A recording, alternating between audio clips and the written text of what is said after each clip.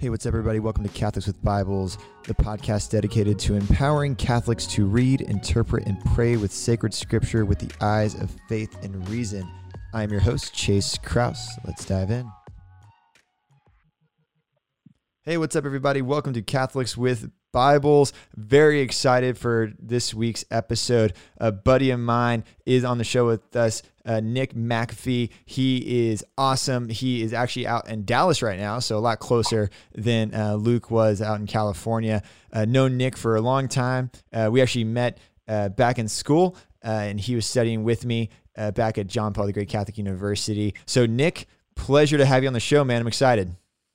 Hey, Chase, thanks for having me. I am also very excited about this podcast and being on. Yeah, it's been an adventure, man, but it's been a lot of fun, and just getting to nerd out over Catholic scripture stuff on a weekly basis. It's good times.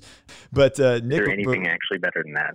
That's true. So, fun fact for everybody listening: Nick and I were a part of this like small group of dudes who would meet. I don't know if you remember this, Nick. We'd meet every week at like 6 a.m.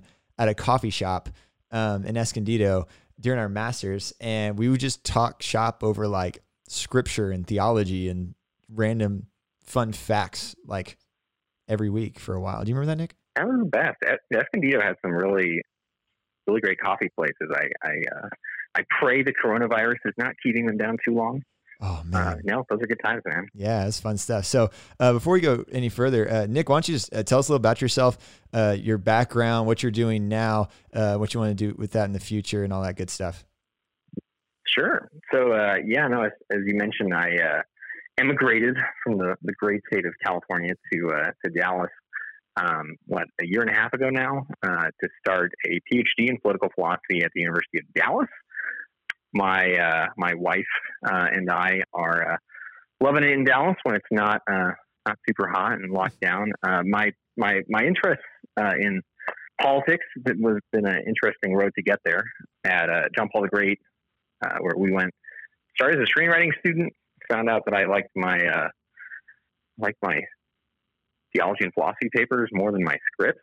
So had one of those midlife crisis moments in college.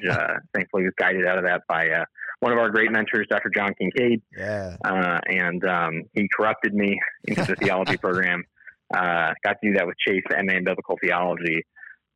Great program, great gift. Was really interested in. My interest was sparked at JP Catholic, though, in the intersection of scriptural interpretation and political projects, especially some of the early modern political philosophers like Hobbes and Spinoza. And my eyes are kind of open to the massive political implications that a lot of different forms of exegesis had.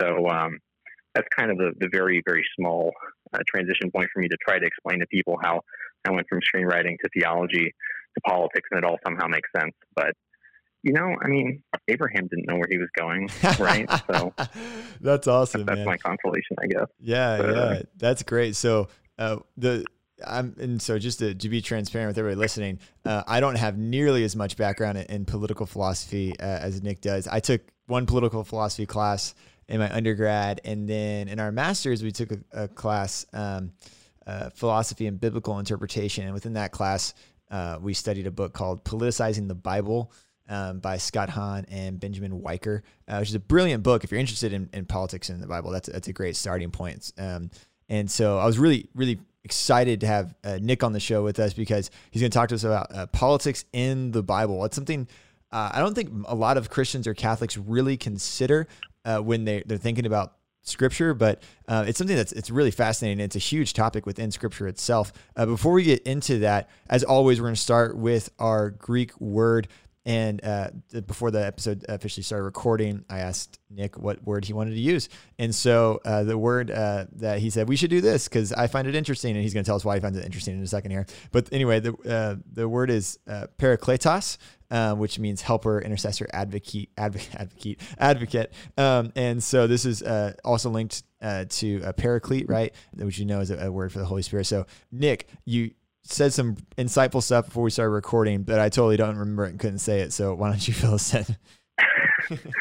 Yeah, I mean, I guess if you're going to pick a Greek word, one that is typically associated with the name for God, probably a good place to start. No, I find it fascinating that one word, and what I loosely know to be kind of related to the noun parakaleo, the Greek verb, is that it really captures a very wide range of meaning in English, just from what you read there: helper, advocate, counselor, comforter, even.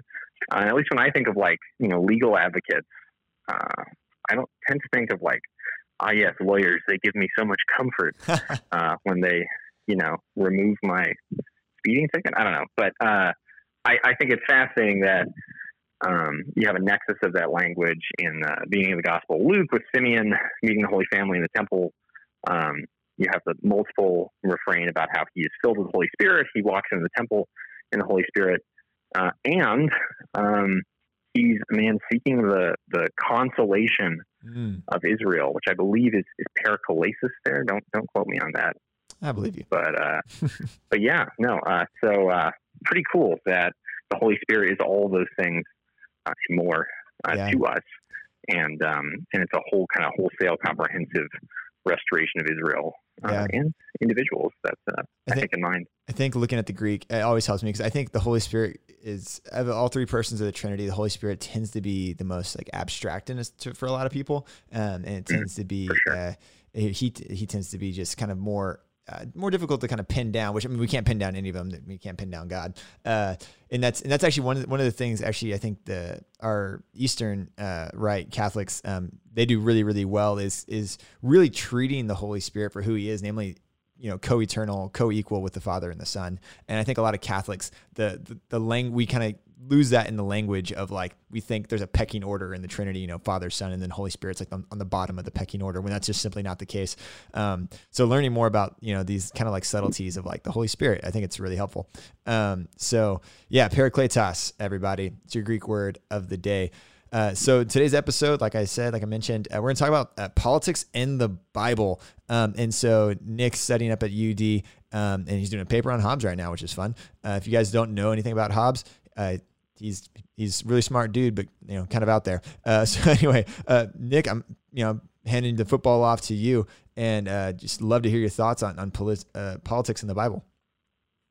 Sure. Yeah. No. A little bit out there that's a great pithy summary of Thomas Hobbes. No. Yeah.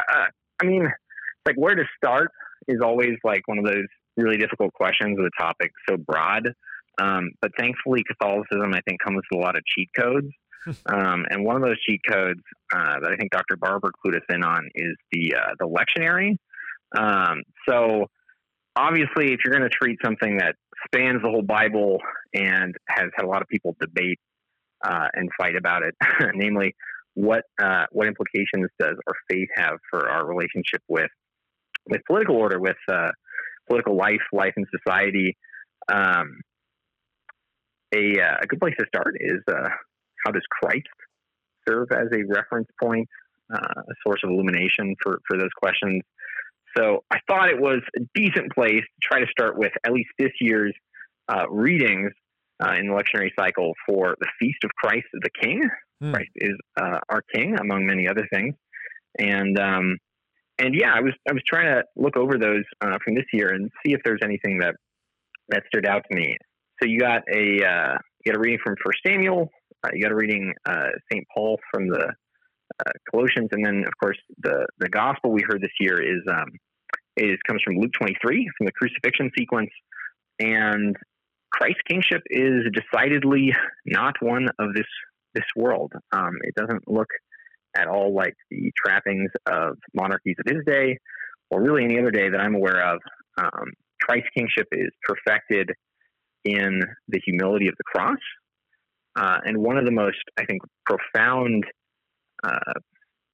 sequences in the crucifixion narratives that Luke captures here is the conversion, the saving, really, of St. Dismas on the cross, one of the criminals hanging next to Jesus, who puts the other criminal in his place. Have you no fear of God, for you are subject to the same condemnation? And indeed, we have been condemned justly, for the sentence we received corresponds to our crimes. but this man has done nothing criminal. When he said, Jesus, remember me when you come into your kingdom, he replied to him, Amen, I say to you, today you will be with me in paradise. I think that really points us to the primacy of that paradisal kingdom. And it's hard to read those words and not, long for, Lord, please say that to me too on my deathbed at my final hour. Like that's all I want. And so that I think this passage really stokes the desire in the human heart for eternal union with God. And that unity happens to also be a kingdom. It happens to be ordered towards worship of God. We see that clearly in the book of Revelation, among other places. But I thought it would be helpful to reflect on the way in which Christ's kingship and the demands that it places on his subjects, that is us. One of the ways to appreciate its richness is I think the theme of persecution. Our king was persecuted by worldly authorities to the point of a shameful, humiliating, utterly painful death. And we shouldn't expect any less. Shakespeare's Henry VIII has this great line in Henry VIII's mouth where he basically says to this bishop that he's trying to bully into submission. He's like, look, buddy, the world's a dark, terrible place, and look what they did to your guy. Don't expect any better. And there's a truth to that. We shouldn't expect any better in a certain respect. Well, and even St. Paul, right, in Romans 8, he says, the Holy Spirit fills us, and we cry out, Abba, Father, and we will be, because we're children, we'll be co-heirs, and all these things. But he says, provided that you suffer with him. Right. It's like there's this huge, I think people just stop reading for some reason and then just think, oh, we're heirs and we're children. It's like, no, finish the verse. It's provided that you suffer. And I was just actually reading this passage with some of the young adults from our young adult group. And I was saying this paragraph here destroys the prosperity gospel. Basically the entire Bible destroys the prosperity gospel if you read it right. But sure. Particularly there's no if, and buts about it. Yeah, you are sons and daughters of the living God through Jesus Christ, provided that you suffer with him. There is no way around the cross. For sure. Yeah. And it's so remarkable that amidst that suffering and the sin that is the source of that suffering, the sin that's so great, and especially the sin of our rulers, I think it obviously affects so many people. It's so publicly visible and scandalous. No sin is beyond the extent of that rule insofar as we will all be judged. Pope Benedict XVI has this great line about the final judgment is the great source of the political principle of equality in a real way. And no matter who you are or what position of authority you have, we're all being judged on the same scales by the same guy. Wow. But the other part of that is there's no sin that can't also be forgiven. And I think St. Dismas, that sequence shows the scandal of divine mercy that has political implications to this day. You've had saints martyred for being unwilling to break the seal of confession, for instance, when their penitent that had confessed to them, was of political importance. And I think even to this day, even in my home state of California, in the last couple of years, there's been a lot of public debate about whether or not under U.S. and California law, the sacrament of confession's inviolability, whether or not the seal will be respected by public authorities. And there's obvious reasons why that would be a question. It's natural enough that the question would be raised. But I think the church's constant and consistent answer has been, look, Christ is always opening the door of mercy to even the worst sinners, even the sinners that actually merited crucifixion. Right. And the church puts nothing between Christ and those sinners. I think that's a beautiful and powerful encapsulation of Christ's kingship in action. Yeah, I think a lot of people tend to forget too that because it's so. I remember hearing Eastern Rite priest actually talk about why it's so easy to cuss out people in other cars while you're driving. it's because you dehumanize them, right? You're not actually looking at them face to face. You're not looking them in the eye. You're just looking at this metal box, so you can cuss out people while you're driving and yell at people, and that temptation's so easy. And I think it's almost analogous with the way we treat politicians, because we only ever see them on TV, right, or on our phones. So it's so easy to vilify them, to cuss them out, to be angry at them, and call them stupid, and all these things, because they're not a real person to you anymore. They're a politician. I think. And it reminds me of actually when you were saying all that, one of the legends around Saint Sebastian, obviously he's a soldier of Rome during Diocletian. Anyway, one of the emperors that were persecuting Christians early on, and he was in his personal bodyguard. But when he found out he was Christian, he had him. Or they tried to kill him. Right. And then they tried to shoot him with arrows, and he actually survived miraculously. And granted, this is just one of the legends. But then after he survived, he actually found his way back to Rome and tried to evangelize the Caesar. He tried to evangelize the guy who had him killed, only then to have the same emperor order his guards that were with him to beat him to death and throw him in a gutter. But it's kind of one of those stories, it's like these politicians, they're people too. Like, we should be praying for them. We should be reaching out to them, because no one, like you said, no one is beyond the mercy of God. Even members of Congress, right? Like it or not, even those dudes in Congress. Oh man, no, that's great. So I think starting with Christ in the lectionary, Christ the King. That is a political reality that Christians and Catholics maybe they're not comfortable with. I think at least Americans, we've never had a king, so we just don't really know what that feels like.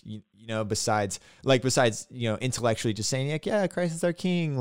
It's kind of almost like a nice thought, but we almost don't know how that actually looks like in a tangible way or in a practical way. But Christ's kingship wasn't something that just was invented in the New Testament. Obviously, he was a Davidite, right? He was a descendant of David, and that has politics written all over it. For sure. Yeah, no. I totally agree with you that kingship is a word that's charged with negative connotations in our democratic Republican-style government for understandable reasons, right? We definitely have a preamble of injustices that we historically felt had been wreaked on us by a king who was an ocean away and didn't understand what we were about. At the same time, I think that a lot of the American founders had no problem proclaiming, sometimes very loudly, the kingship of Christ is not just a nice, fancy title, but something that actually had direct implications not only for our personal lives, but for our public lives.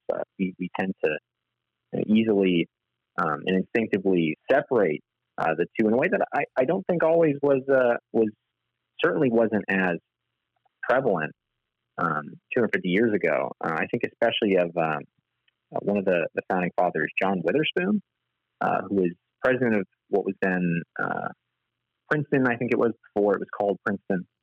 He was a professor to James Madison, among some of the other founders, and he has this great sermon from the eve of the Declaration of Independence from May, I think it is, of 1776, and he goes at length both rallying Americans to the cause of independence.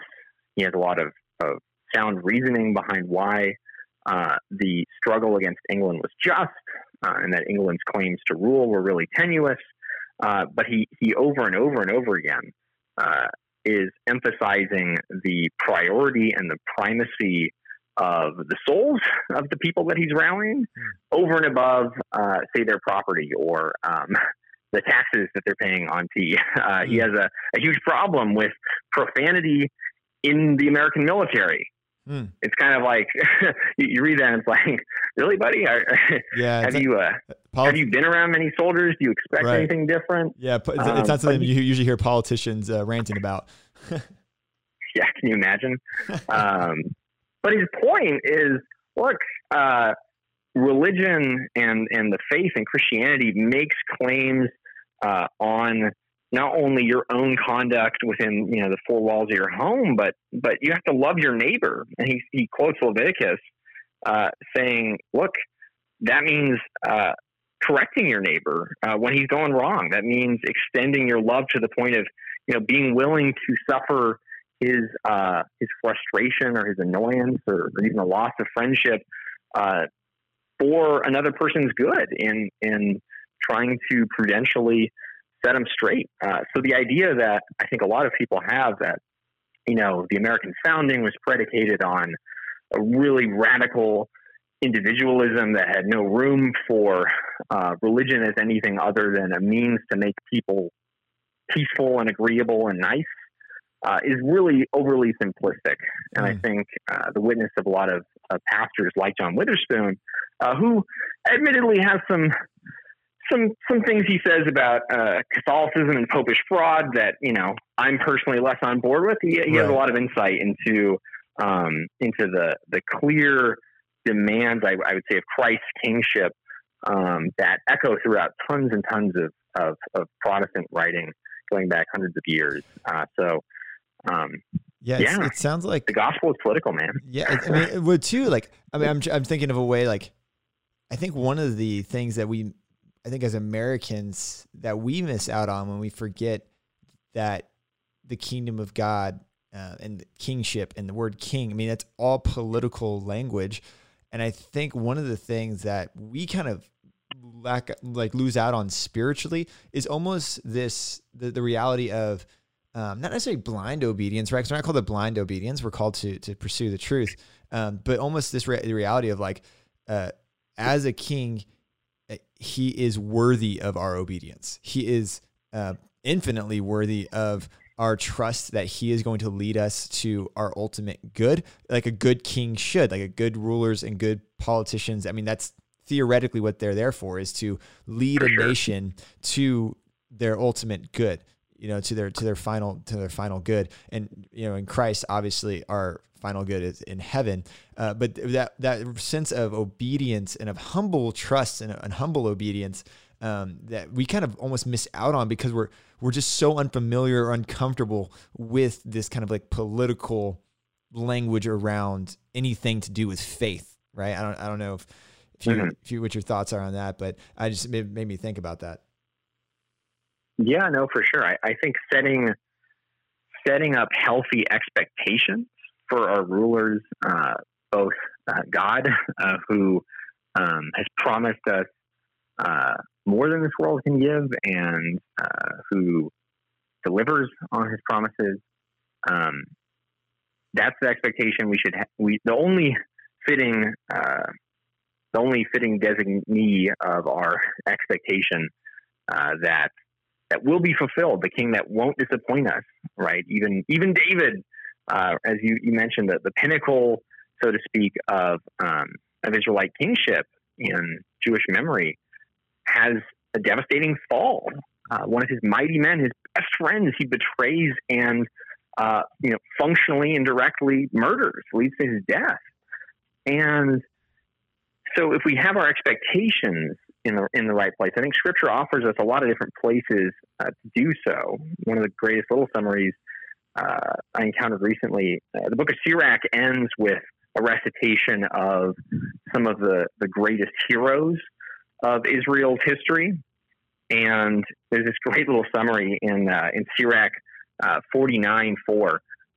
When he gets to the end of the Kings, he says, "Except David and Hezekiah and Josiah, they all sinned greatly, for they forsook the law of the Most High. The kings of Judah came to an end."